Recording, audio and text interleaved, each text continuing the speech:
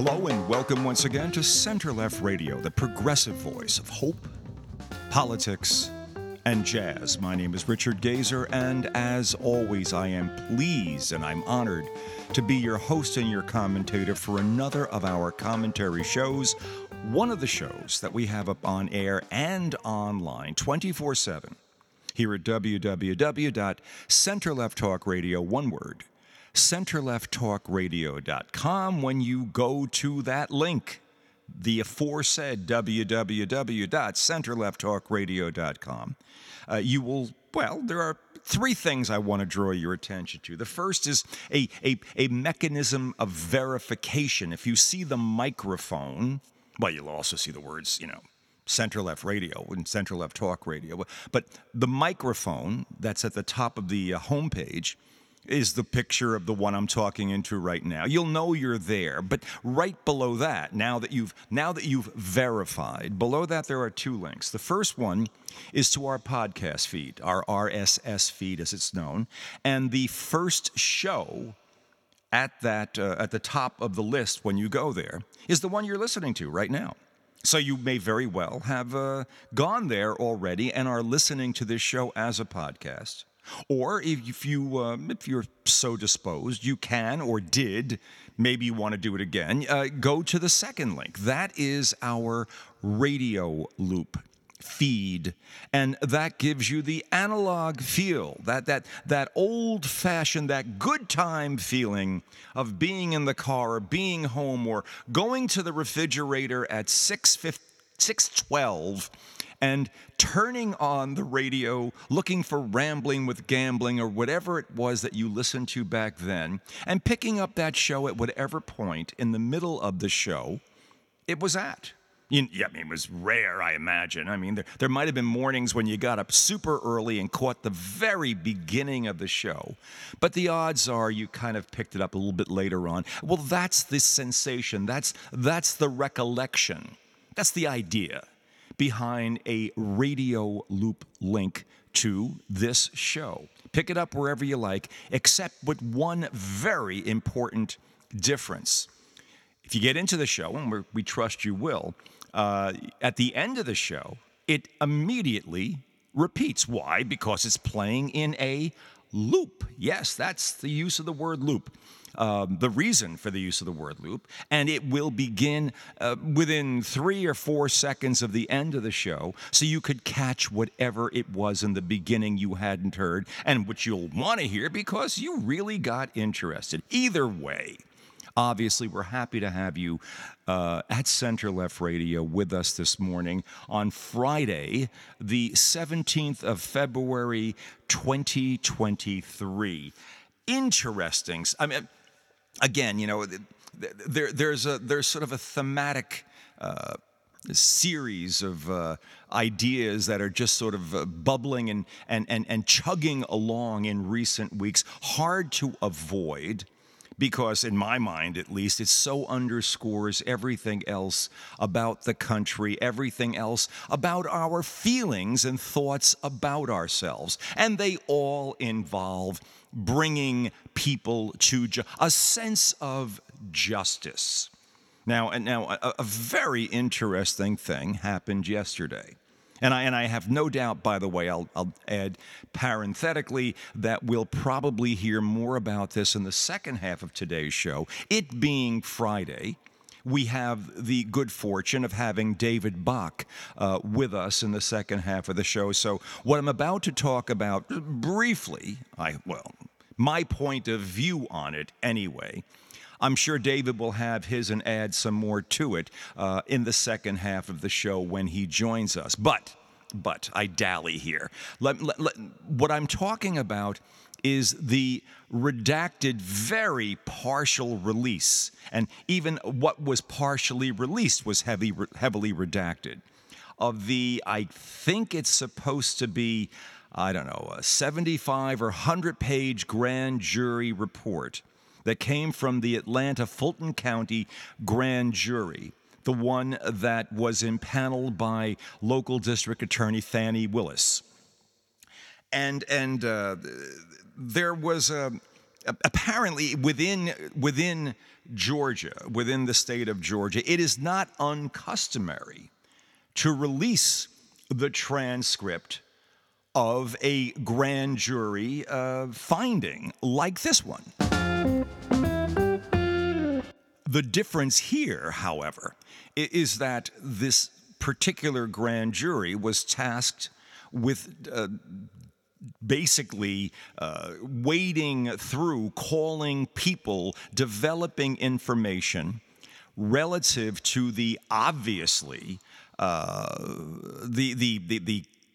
brilliantly straightforward attempt to extort Brad Raffensperger, the then and now Secretary of State of the state of Georgia, Republican elected official, to basically Donald Trump calling him and basically trying to get him to change the results of the election, an election that Donald Trump clearly knew he had lost. And not just Donald himself, but all the people around Donald. Then there was the attempts to create a fake alternate group of electors, all of that feeding into the January 6th insurrection, the efforts to basically stop the otherwise just pro forma count of the election results on January 6th, presided over by then Vice President Pence, and attempt to basically throw the whole thing into chaos and give Donald an opportunity to stay in power indefinitely by some bizarre machination, by some weird process that no one had figured out up to that point, because Donald, of course, is just smarter than everybody and would find a way to stay in power no matter what.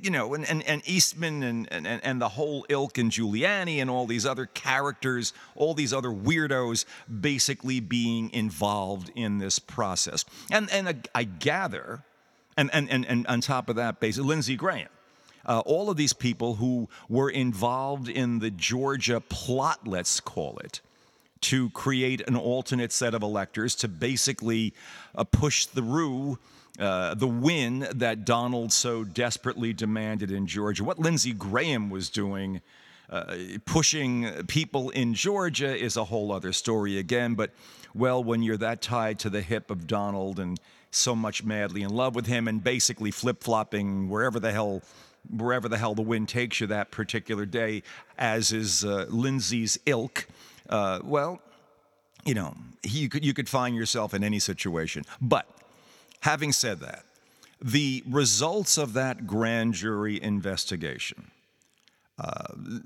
under Georgia laws and rules, would be normally released. This is how things are done. But given the sensitivity of this, given the possibility that Fani Willis, hard-nosed district attorney, hard-nosed prosecutor, really seemed to be on a track to be the first in your country to indict the former president, be the first in history of the United States to indict a former president. Given all that is implicit in that, there was a request and a judge signed off on the release of only a very small portion. We didn't know how small it was going to be until yesterday. A very small portion of the grand jury testimony. And it was interesting what was chosen to be released. The information that came out, clearly Fani Willis, signed off on this with the judge. And it simply said, in so many words, that the grand jury believed, the grand jury that listened to all this, these people who were in panel for like 6 or 7 months or more, in their finding, they believed that there were people who had appeared before them and spoken before them, mandatorily had to speak before them. They didn't take the Fifth Amendment, they spoke.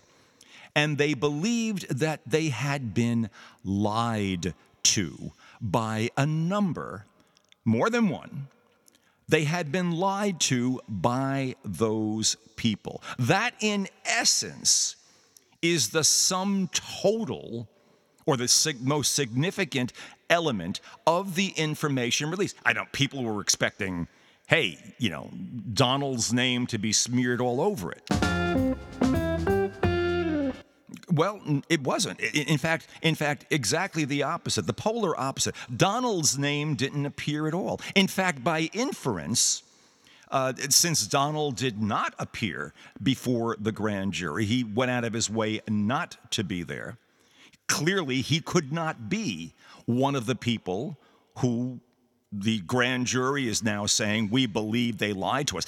Given the opportunity to speak, Donald will invariably lie. He has historically shown that his propensity and to as he offers narrative to him is nothing more than a vehicle to achieve a preconceived end, and the factual veracity or the legal obligation to tell the truth is of secondary concern. That's one way in which he tends to speak, certainly in media-related situations. In legal-related situations, he's always been rather crafty, I would have to say, in knowing where to insert a sort of subjunctive clause that suggests he is not totally committed to the lie that it appears he is otherwise putting out there for whatever particular purpose.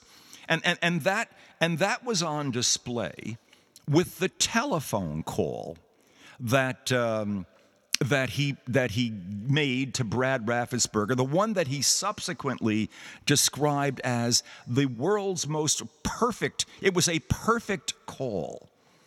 Who describes a telephone call they've made as a perfect call?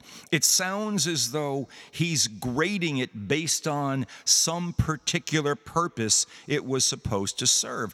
And it's pretty straightforward and pretty easy to figure that out. Now, I'm looking for, here is the basis of that perfection.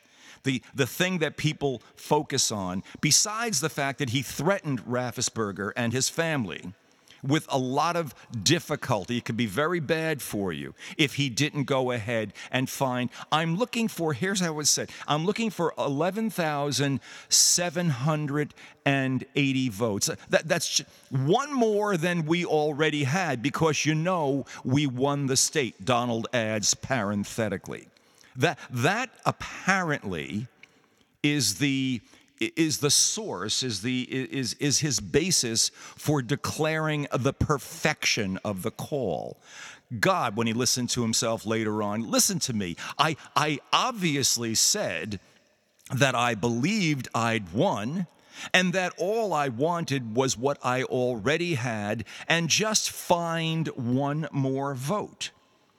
And in Donald's mind, in the heat of that moment, or I would have to say, in the fog, in the self-delusional fog of the moment, that he was actually living up to his standard ability to dodge and weave and shoot people on Fifth Avenue and not be accused. In his mind, he imagined that by constructing that sentence that way, just one more than we already have, because we won, that somehow was going to relieve him or make it impossible for any grand jury ever or any district attorney ever to go ahead and indict him for basically attempting to influence the results of the election, for being part and parcel of the group that was involved in putting together the fake electors and everything else that went with it. But there was one thing he failed to take into account. At the time that he made that statement, it was conceded by virtually everyone around him, by the media and everybody else, that he'd lost.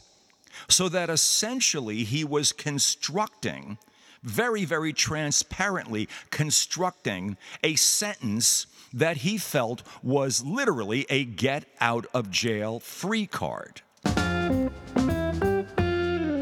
And literally everyone who I know on all sides who's ever listened to that conversation could hear it. It was damned obvious what he was attempting to do. Of course, he messed it up.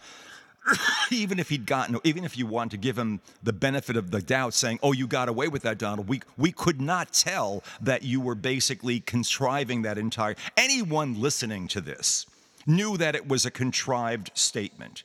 And in the larger context of the phone call, with all the pressuring and all the threatening, and in the larger context than that, knowing that he already had prior knowledge that he had lost, it was a meaningless, well, not meaningless, it was basically an exercise in strong-arming, in basically threatening, in basically bullying, in basically mafia-donning Brad Raffensperger into doing something that he knew would be illegal and that Trump knew as well. Basically, Trump is attempting to play the role of the stupidest person on earth, the only person in America who didn't at least have reasonable doubts about the fact that he had, in fact, lost the election, and certainly lost Georgia.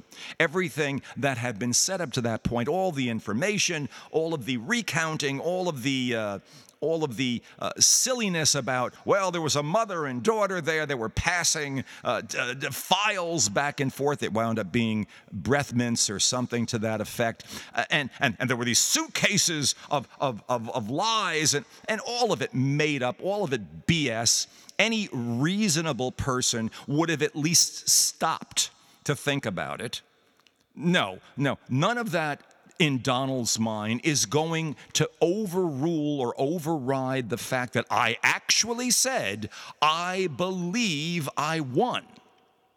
Except that anyone in their right mind listening to that statement, including the grand jury, basically understood that it wasn't true. You see, there were a few other things that were in this redacted statement that came out from the grand jury. And Fani Willis was extremely picky and very thoughtful about how she did it. One of the statements that was released was that there was unanimous agreement by the grand jury that there was nothing at the time or since that constituted a basis for claiming that there had been fraud in the election. It was absolutely a squeaky clean, absolute election. Nothing there gave any reason for anyone to believe then or now that there was any element of fraud. And least of all, the person in America with access to more information than any one of us about any subject which he might wish to explore. Now, there's always the possibility that Donald, and this is, again, I have to get into the mindset of the guy, but in order to state with actual some element of belief that I won that election, to say that to Brad Raffensperger, you have to do one of two things. You have to be either lying, bold-faced lie, which is the more likely thing with Donald, or, and again, I'm drawing conclusions here. This is commentary, okay? Or you have such a willful disregard for the truth of the matter that you consciously or unconsciously, by dint of how you are, by how you do things, you avoid knowledge. You push it away from you. You don't want to see what everybody else on the planet sees.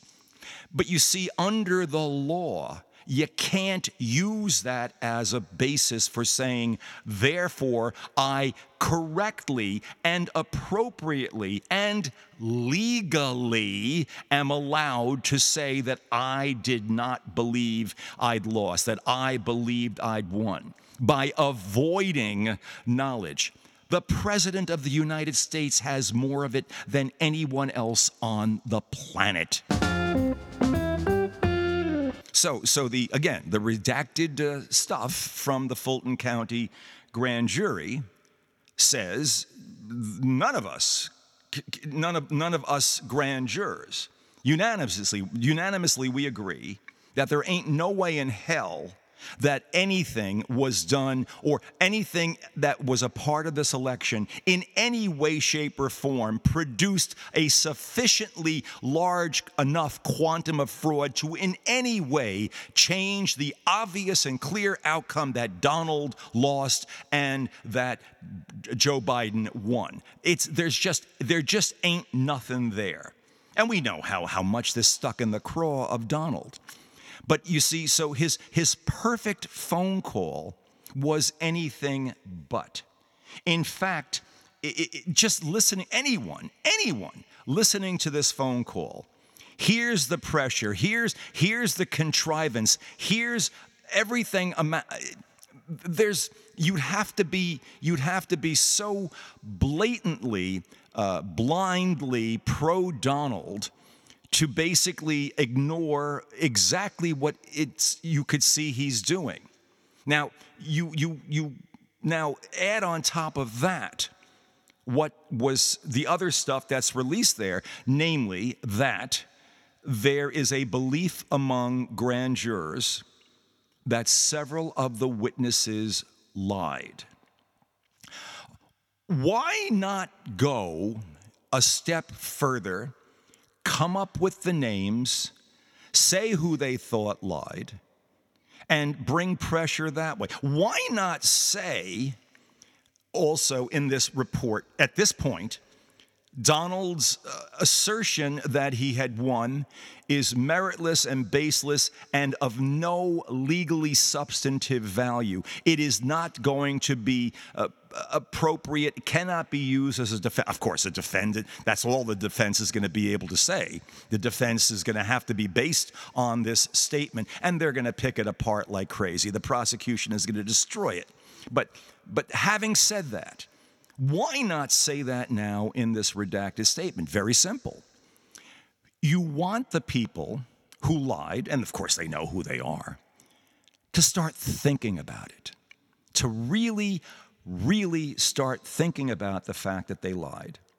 And you want, between now and the time that you bring the indictments against, logically, them and Donald, you want people to start contacting your office and say, I'd like to revise. I remember something now that I might need to say.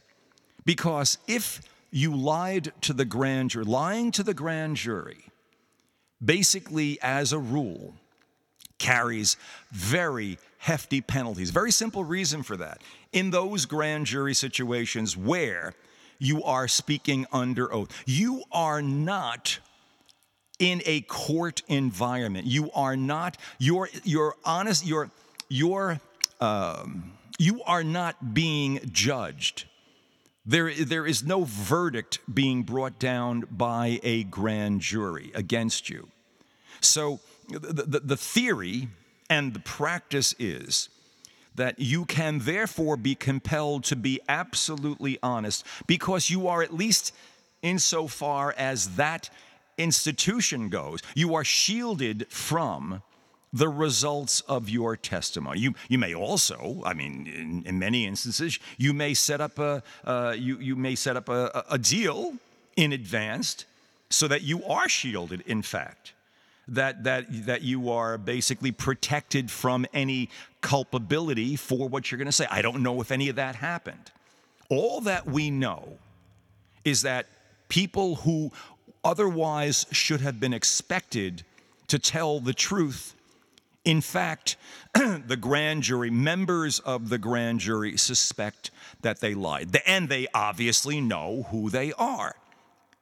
Now, if you could get those people to change their mind and change their tale, then what you do with the grand jury testimony, the revised testimony, is you lock that in for trial against Donald. Clearly, whatever they'd be saying would be stuff that would be against Donald's, well, possibly their own, but against Donald's best interest. Now, it may be stuff that later on at some future date, if it was an attorney, if it was Rudy, if it was Eastman, if it was any one of a number of people who were around in the orbit, if it was Mark Meadows, who I don't know, did Meadows testify before the Fulton County I don't think he did. I'm not sure that he did. But any one of the people who did, at some point down the road, you know, unless there was immunity for their testimony, they might find that testimony as the basis for action being brought against them. But it would be later. They would be able to defend against it. Here, you would have the immediate problem of having lied to the grand jury, and an action would be brought for your lying to the grand jury, and that would have criminal penalties which could put you behind bars for a number of years. This happens. And that would happen, believe me, in these circumstances. So that there is definitely a motivation for the people who know they were lying to step forward and change their testimony. Now, whether that's going to happen or not, who knows? But here's what Donald does yesterday on his so-called very, very poorly named Truth Social Network. The bullshit, on and on. Oh, in any event. Thank you, he says, to the grand jurors in the great state of Georgia and Fulton County. Thank you for your great work on behalf of our nation, finding me totally exonerated. God bless America, or something to that effect. A total and complete lie. You could not lie more thoroughly. You could not create or contrive a bigger falsehood than that statement. And it rings so strongly of the crap that was pulled by Bill Barr after the release of the Mueller report. I'd see if you remember this. The Mueller report, Bob Mueller's report, the second half of that report spelled out, and we've talked about this on the show, but the analogies are just perfect. And maybe Donald is remembering this and thinking that he could pull the same crap here. The Mueller report spelled out 10, what any other attorney would call, counts. It spelled out 10 basic scenarios, all of which could ultimately be, with very little effort and just a few additional words, turned into indictable offenses. They could have been the basis for a criminal complaint against Donald and others. And there were complaints brought against, the Manafort prosecution, the Flynn prosecution. A lot of that came from information and results that came out of the Mueller investigation. Donald, of course, got freed up Manafort, took Flynn off the hook, took Roger Stone off the hook for all this stuff. I mean, basically, he paid back his criminal enterprise friends. He showed what he was capable of doing and willing to do if you basically really, really took the heat for the capo de tutti capi. No, he wasn't the capo de tutti capi. He was the Godfather. You stand up for the Godfather looks after you. He's again using the presidency of the United States as an acquired criminal asset. I can do things for you that no one else can do because I am omnipotent. I am the president. I am not the president of the United States. No, the presidency is my asset. Here's what I can do with it to those who basically are loyal to me, or who I basically want the hell out, because if they stay in court too long, if they stay in jail too long, chances are at some point they might decide to change their mind. So these are the guys with the most information who I really have to get the hell out of there now. However you want to put that particular scenario together. And by saying yesterday, by making the totally ridiculous, drawing a ridiculous conclusion, I've been exonerated, he brought to mind precisely what Bill Barr did for him. At the conclusion of the Mueller episode, Mueller, for whatever reason, political undoubtedly, he was just wiggling all over the place at the end. Mueller refused to basically add up the individual 10 counts. He refused to put it all together and simply say, oh, by the way, oh, yeah. What I just did in each of these counts amounts to a criminal complaint, a criminal charge. No, he didn't do that. And since he didn't do it, Bill Barr, in a complete break with reality, tradition, and lying as well, although lying in a way that I'm not sure how you prosecute him for it. It winds up, I guess, being a matter of opinion.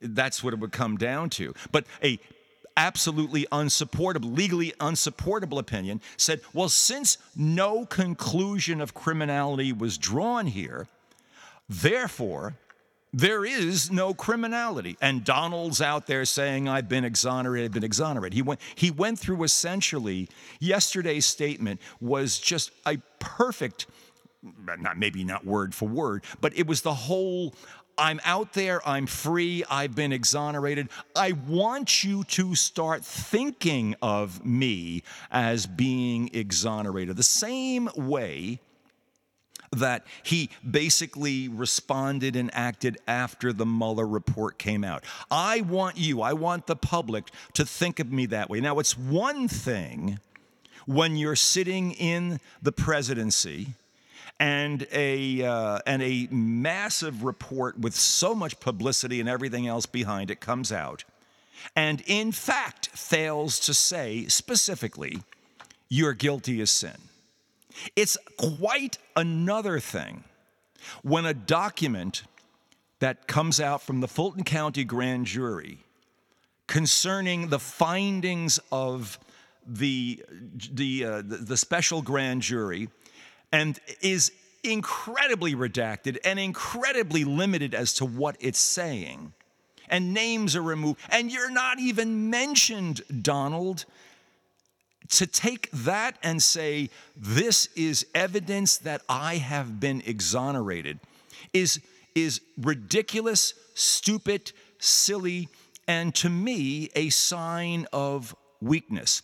There is only one audience that this is intended for, and that is the red meat eating, mindless faithful who basically by now require Kool-Aid regularly to just keep themselves going, and will take anything the SOB puts out there.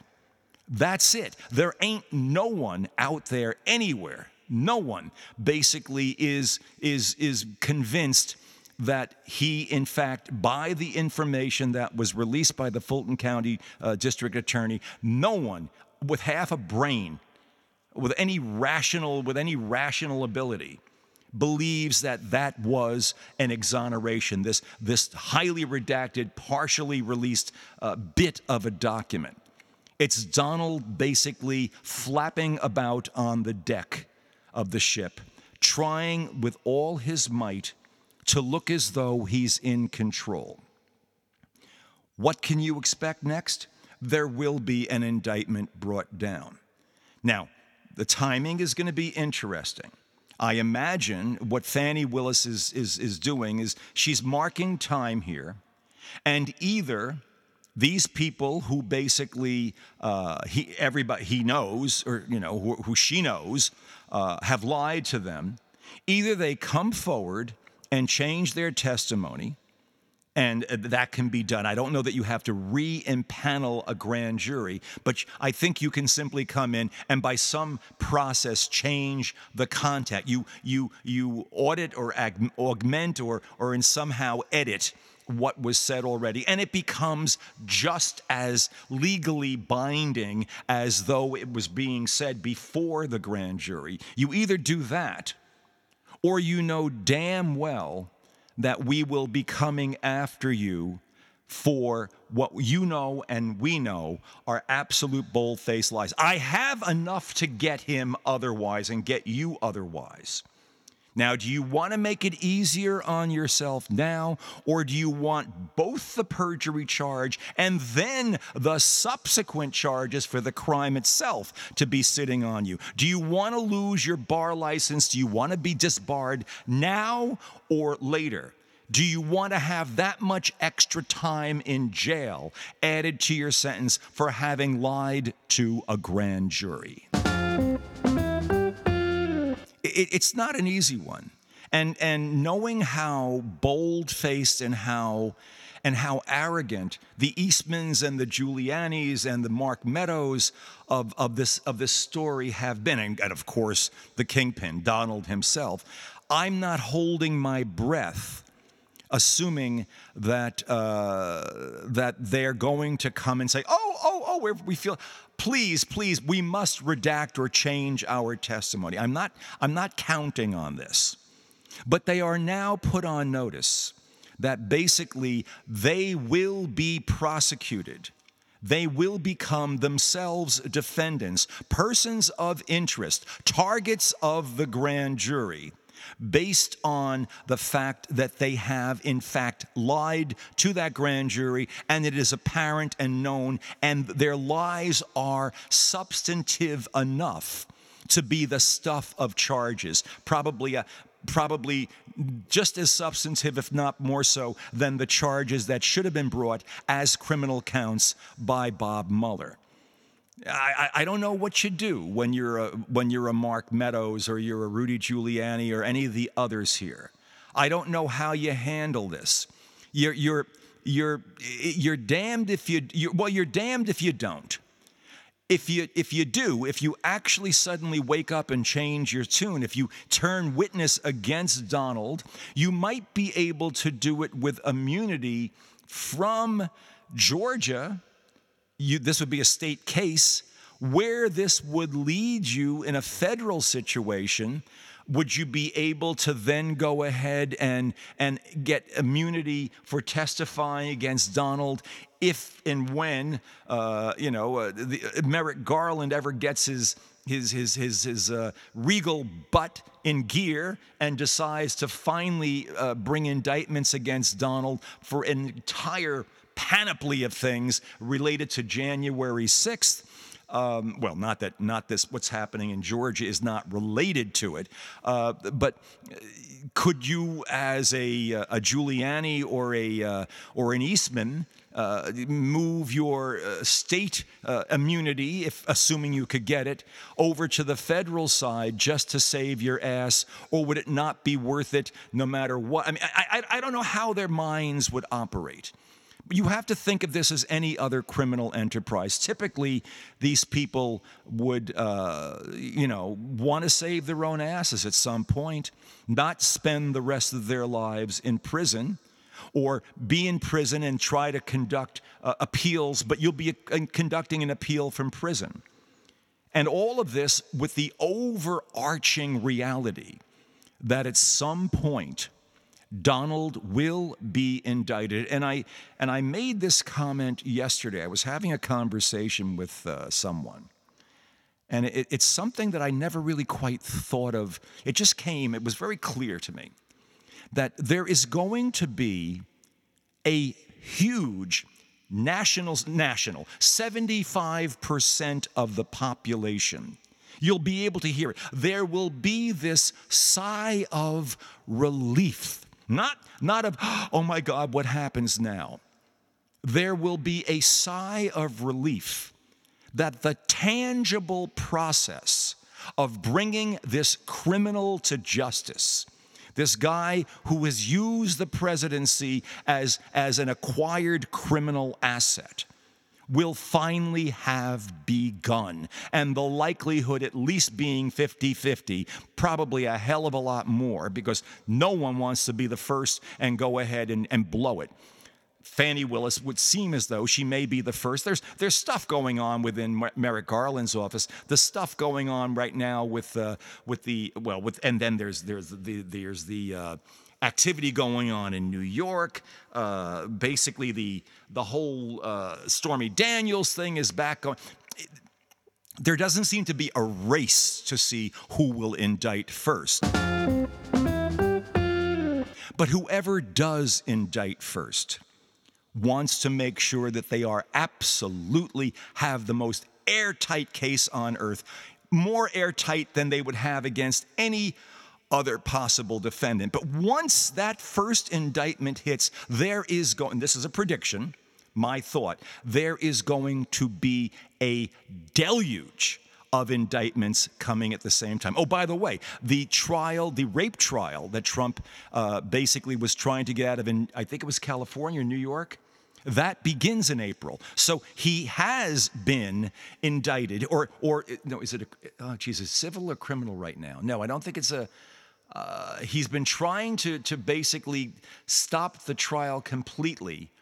There will be a trial taking place. Now, I have to check this. Does this come with a criminal indictment? I don't know. A personal criminal indictment against Donald. But there will be a trial in April for an alleged rape that he committed a number of years ago. And the statute was told, because in many jurisdictions, rape now has a perpetual, the statute of limitations is basically suspended, tolled almost indefinitely. This is what has happened to the Catholic Church in many situations. By the way, the Archdiocese just announced that another dozen or so schools will not open next fall. Rockland County, the diocese, not Rockland County, the diocese of Rock, the next diocese to the east, Long Island, has already declared bankruptcy. Rockville Center, and the New York Archdiocese. I don't know. I keep getting the sense that, I don't want to go there right now, but that's another story entirely. Talk about criminality and talk about the effects of tolling the statute of limitations. So we are just barely on the edge of this story. All indications would seem to be that it'll either be Fani Willis or, remarkably, it might be Alvin Bragg in New York, who was the first to drop the second shoe. Bragg especially because he was ridiculed so hugely, and two of his lead prosecutors quit or they parted ways acrimoniously because he would not indict immediately based on information that they feel that they already put, blah, blah, blah, blah, blah. It's all ahead of us. What I'm suggesting, though, is you will hear a sigh of relief in the country when someone finally drops the other shoe. Yes, there will be sources out there, and Donald will lead them to try to make sure that there is a shudder of fear that follows that sigh of relief. I'm not sure that it will overwhelm it, though. And I'm not sure just how strong a shudder it's going to be. People are preparing for it. Get ready, all around. It's coming, and it's coming sooner than later. As, I might add, is David's presence on the show. Just in a few minutes right now. Right after a little jazz.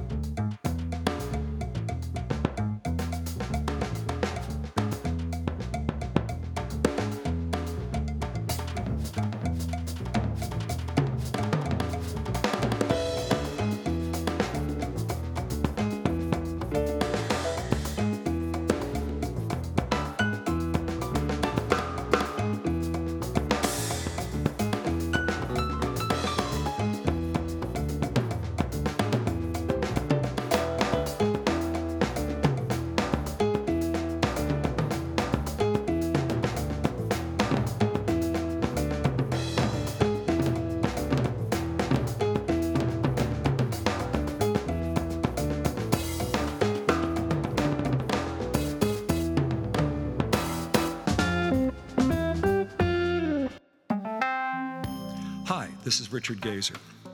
You know, it takes lots of time and effort and all kinds of resources to produce the kind of quality program we produce here at Center Left Radio. And it costs money to do it.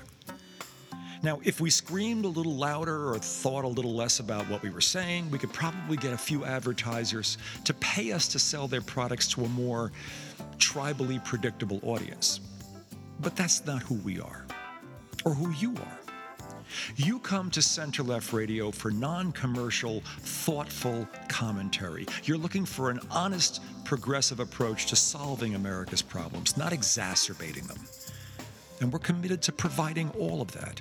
We're one of the few stations offering full-time, non-commercial progressive programming, and we're the only station, the only one, doing it with a combination of hope, politics, and that most eloquent of all original American art forms, jazz.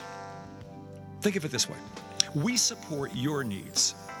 Now we're asking you to support ours. Take a moment and go to our website, www.centerlefttalkradio, one word, centerlefttalkradio.com, and go to the donate page. And when you get there, give whatever you can. On a one-time or maybe a recurring basis, $5, $10, $1,000, whatever you can contribute to make Center Left Radio's unique progressive voice stronger and even more significant as the full extent of the wrongdoing of Donald Trump and his associates becomes all the more evident.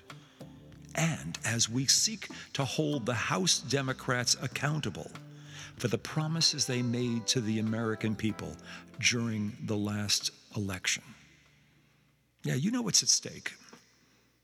And I know, we all know, we can count on you. On behalf of all of us at Center Left Radio, thank you.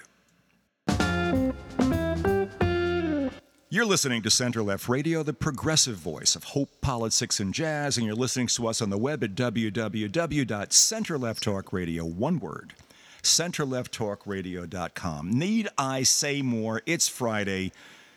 David, what's on your mind?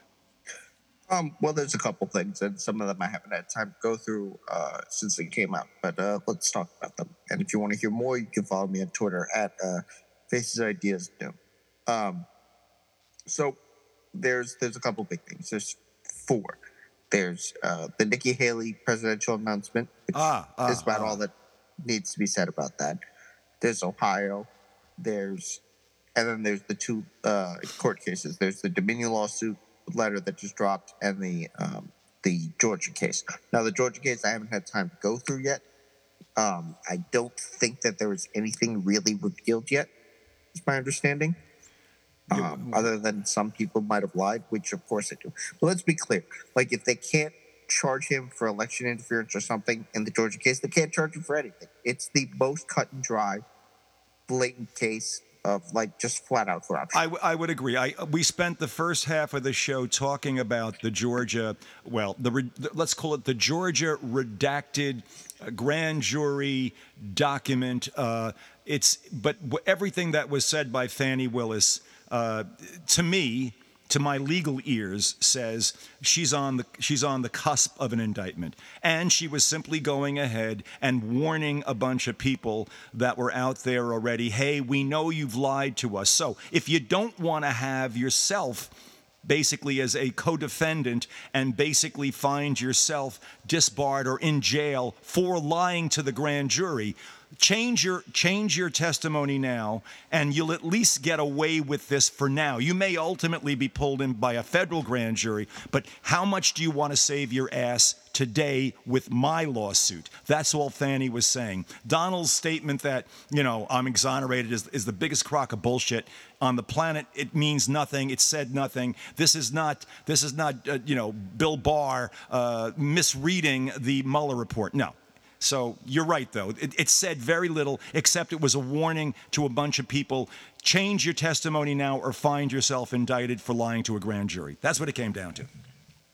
Right. And then we have the Dominion lawsuit, which is over 200 pages, but most of it boils down to all of the Fox House knew they were lying. Well, yeah, Dominion, basically that was a motion to dismiss. In other words, a motion for summary judgment, which means This thing is so locked in. We've got so much perfect information. There's so much here that there's nothing even to go to trial about. It's all here. It's all in the records, the lies, the lies, the lies. I don't think that they're going to be able to get a judge to give them a summary judge. It'll probably go to trial. But their case is outrageously strong from what I've seen.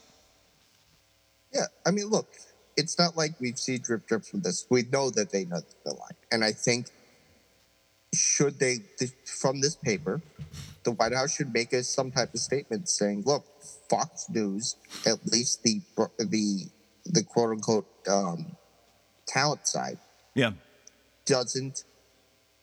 isn't worthy of having the White House talk to it because they're essentially a propaganda outlet. They're essentially TMZ for politics. There's no reason to take what they say seriously because even the hosts know that they're lying to their audience. And anyone who says differently is just tricking themselves at this point. They literally have it. Their messages. They tried to fire one of their reporters over pointing out that they're lying. Yeah. They're essentially responsible for ginning up fury that led to January 6th, at least the violent half. Yeah. This... Like, could you imagine the insane things they would be saying if this was on the other foot? Like, they would be calling for like the disbandment of the media apparatus that those other networks worked on. Exactly. Yeah. It's if it were the other way around, it would be. It would be merciless. The Democrats, whatever particular ilk within the Democratic Party, when we look back on this chapter in our history, we're going to realize that our tendency is to basically resort to the use of law and process and norms and ethics in pursuing things of this sort. We operate as though we believe the system will ultimately do the right thing. Republicans seem to have lost all faith in it, and as a result of that, don't feel bound by any of the restrictions that would come with lying your effing ass off. That's going to be part of the history of this period. Yeah, and let's be clear, that's only as long as they don't win. Yeah. Because the end goal, what they were going for, is the end of democracy. That is open and shut. It is not open for question. By blatantly lying about this, it was the calculated risk of destroying democratic function in this country for views. Right. And you can rationalize it any way you want. You could say that it's because it was so bad and so wrong, and the Democrats, the libs, are so terrible. But in order to basically correct what they claim they're trying to correct, you have to destroy the system. It comes down to something we've been saying for years on Center Left Radio. You cannot have Trump and America. It's an either or. It's a total zero-sum proposition. You either take Trump with everything that comes with him, namely all of the godfatherisms and everything else, and the ability to destroy the country and destroy all norms and processes because all that counts is him, or you have America. Now take your choice. Yes, and speaking of Trump, let's go into Ohio. This is an interesting case. Let's be clear about trade derailments. They happen all the time. Is that a good thing? No. But it comes with a two-pronged factor. One, we don't invest in infrastructure. That's why the Biden $500 billion or whatever the hell the infrastructure bill was the largest ever and does not cover anything that we cover enough because we spent a century just not doing infrastructure work. And two, and which this coincides with the reason that never happened, is any federal spending to help anybody's life in any way, shape, or form is socialism. Unless it's giving tax cuts to the wealthy. Well, that is an observation, David. Thank you for that, and I wish it's an observation that more people would share with you. That's a very, very important observation. And the second part is capitalism. Yeah. These rail companies rolled out that they had these new brakes, so that they could do longer trains with less people for efficiency. And then they never did the new brakes. And the Trump administration rolled back oversight on them. And then the Biden administration didn't fix it. Biden administration is also at fault because the workers tried striking for this. And they've been sounding alarm about this for years. And the Biden administration said, no, you're too valuable to the economy. You have to keep working, and you can't get 7 sick days or whatever they were, like minor things you're asking. This is similar to the nurses' strikes. There are certain professions that are too important, whether they're the functioning of the economy or, life-saving, where if they strike, it fucks everything up. Yeah. And the answer isn't, oh, you should not strike. It's, you should give these people whatever they ask for, because clearly they're important to the system. You are hitting so many important notes here, and especially with the railroad workers situation.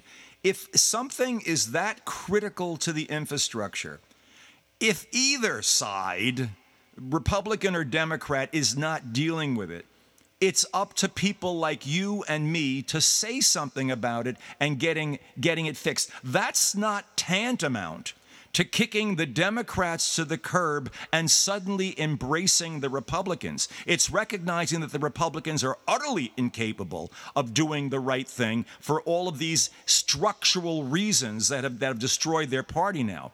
We, the Democrats of whatever particular stripe or ilk within the Democratic Party, are the only source that are capable of basically doing the things that America is supposed to have done for it in terms of improving and evolving in a positive way.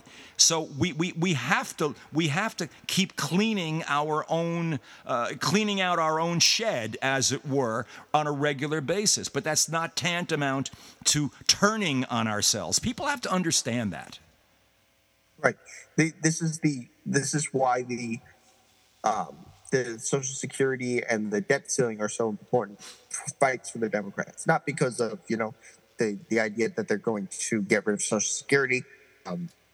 I think Biden is learned from the grand bargain Obama wanted to make, hopefully. But like the idea that one party is a check on the other when the other party just literally does not have a plan. Exactly. Exactly. We're now over a month since they decided to not pass the debt limit. We still have no concrete plan about what they plan to cut. Well, they have. They have not. The Republicans have not said, here is why we want to hold this up. They're not even using it on a day-by-day basis to score political points because they have nothing. That's it. Well, and this is the thing, like him pointing it out and getting them to say this publicly has caused them to go into a spiral because they keep saying, and Fox News keeps covering this, even though we already know they're lying. Yeah. But like Biden keeps repeating a debunked claim. How is it debunked when every time Rick Scott, Mike Pence, Mike Lee, which is the one that keeps calling it a Ron Johnson. Yeah. They come on TV. They say, oh, we should sunset Social Security. We should replace it with a new deal. We should, it's a Ponzi scheme. The answer to solvency is to remove the cap totally. But they can't do that because that would hurt their donors. Sure. And it's funny because most of these states, especially Florida, are the states that are going to get hurt the most. Of course, with the elderly population of Florida, my God. So it's like, and then so then they get mad about the Ohio thing, and they blow it out of proportion. So as there's two things. My understanding is FEMA can't go in until Mike DeWine requests a state of emergency. Huh. Now, that's how FEMA works. Like, unless he calls it, FEMA can't go in. I also saw something that maybe FEMA was rejecting it, but the sources I saw that from aren't credible. So I don't think that's accurate. But yeah, if he's not asking for it, we can't do it. look, they also don't have any plan for this. They're going to yell at Buttigieg. Like, anytime there's a very specific line that they use, and that's how you know most of their stuff is disingenuous. They always talk about how Buttigieg got maternity leave. And then that's why he's not solving whatever the problem of the day is. Yeah. Or they refer to him as gay. Because that's their issue. They don't actually want him to solve any of these issues. They just want to point out that he's gay and that's scary. Yeah. That's the whole Republican modus operandi.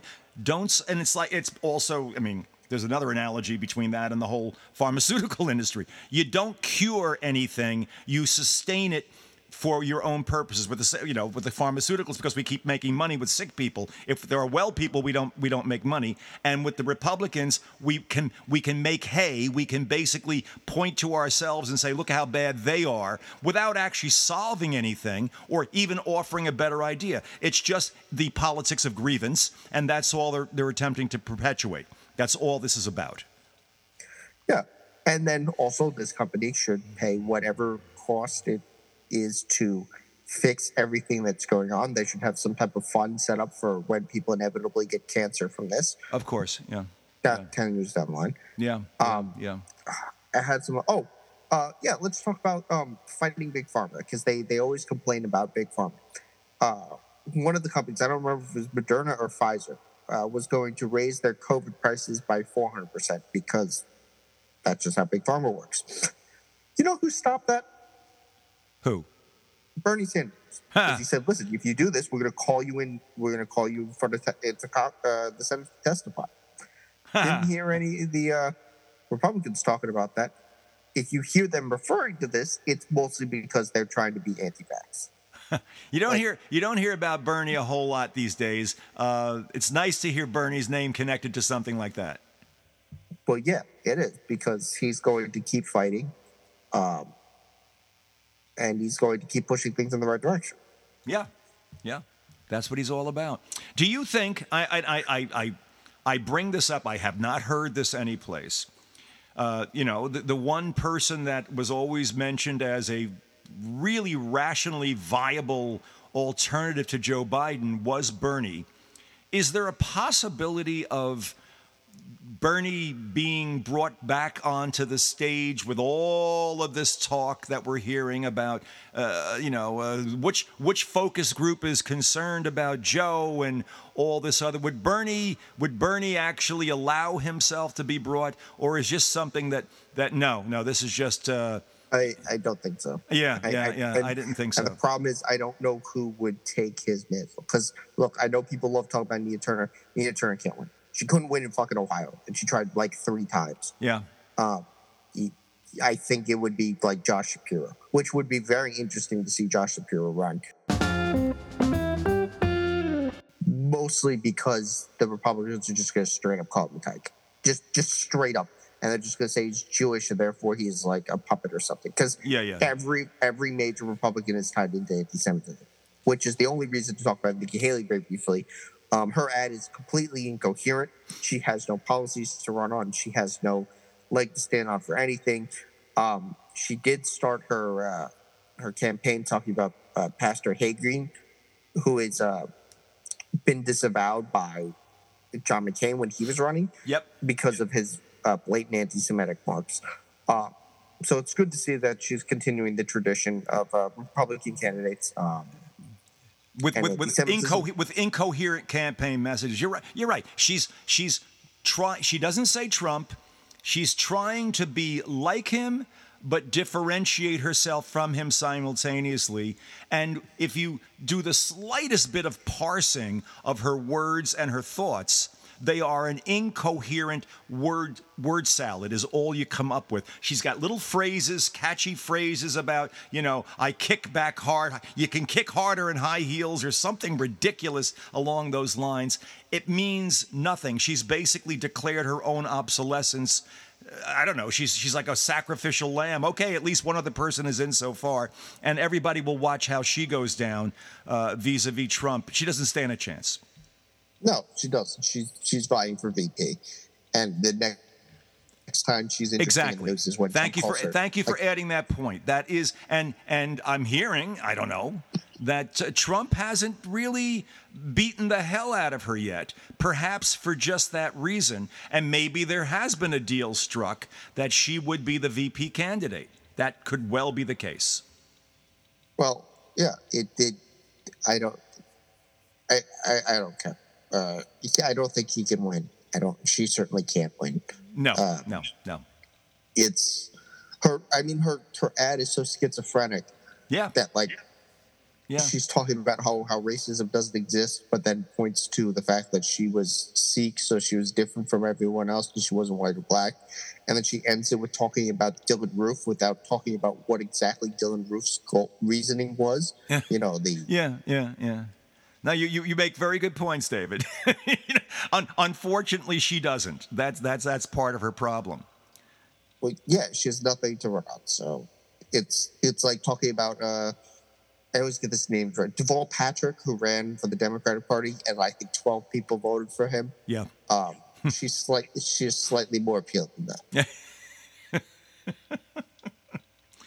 Oh my! And it's all early, and we haven't seen the first Trump indictment come down. And I think there's going to be a betting pool at some point. Who will be the first to drop the other shoe? My thought is, and I mentioned this in the earlier segment, that once the first indictment comes from whomever, and right now it looks like it'll either be Fani Willis in Fulton County, or it might even be Alvin Bragg in New York. That's how it looks. I see. It's probably going to be Fulton County. That's what I'm thinking right now myself. Because it's not going to be the special counsel, because Mike Pence is now fighting whatever subpoena he got in court, and that's going to take another year. Yeah. And Fani Willis has everything she wants, and all she's doing right now, with what she put out the other day, is giving a heads up to a lot of the people who have testified that we know you're lying. Do you want to basically be included as defendants in the lawsuit, in the indictment that'll be coming down? Or do you at least we'll give you a chance to come in and change your testimony quickly, but that would simply lock in their testimony against Donald. She's holding all the cards, is what it sounds like, and it sounds to all the world like she's right on the verge of coming with the indictment.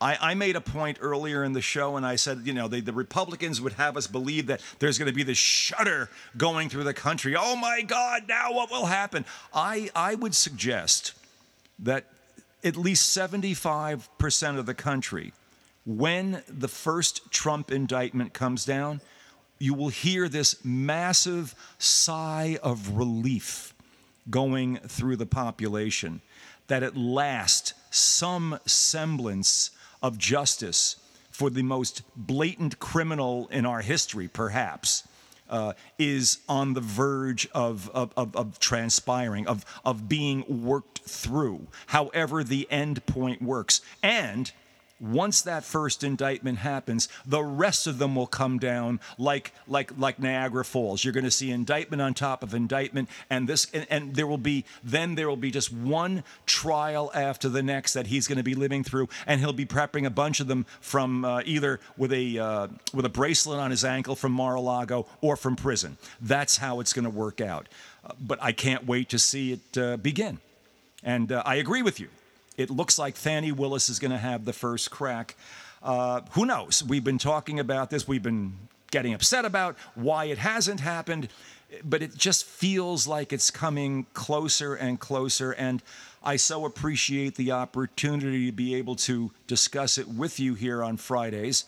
David, where else can people find you if they want to hear more from you when you're not on Central Left Radio? Twitter at Faces Ideas. Yeah. Great. Okay, I appreciate that, and I hope all of you listening to David, well worth your time, obviously. Get a lot more of him that way.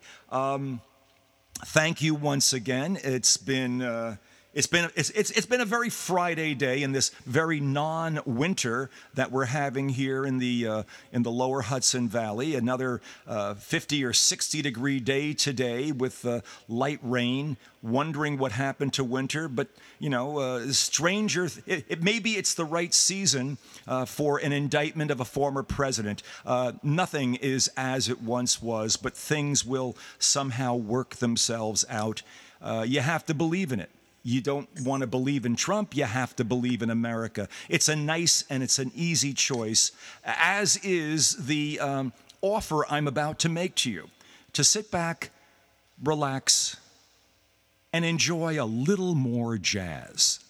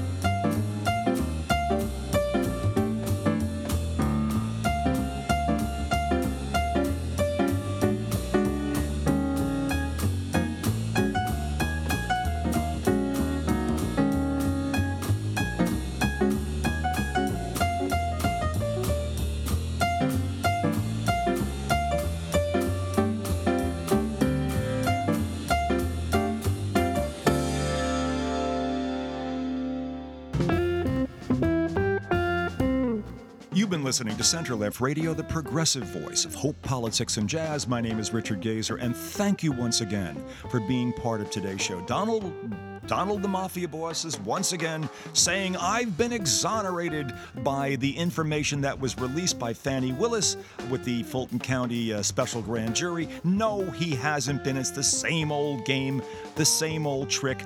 There is about to be a series of indictments. They can't happen soon enough. There won't be fear in the country. Mostly, it'll be a sigh of relief.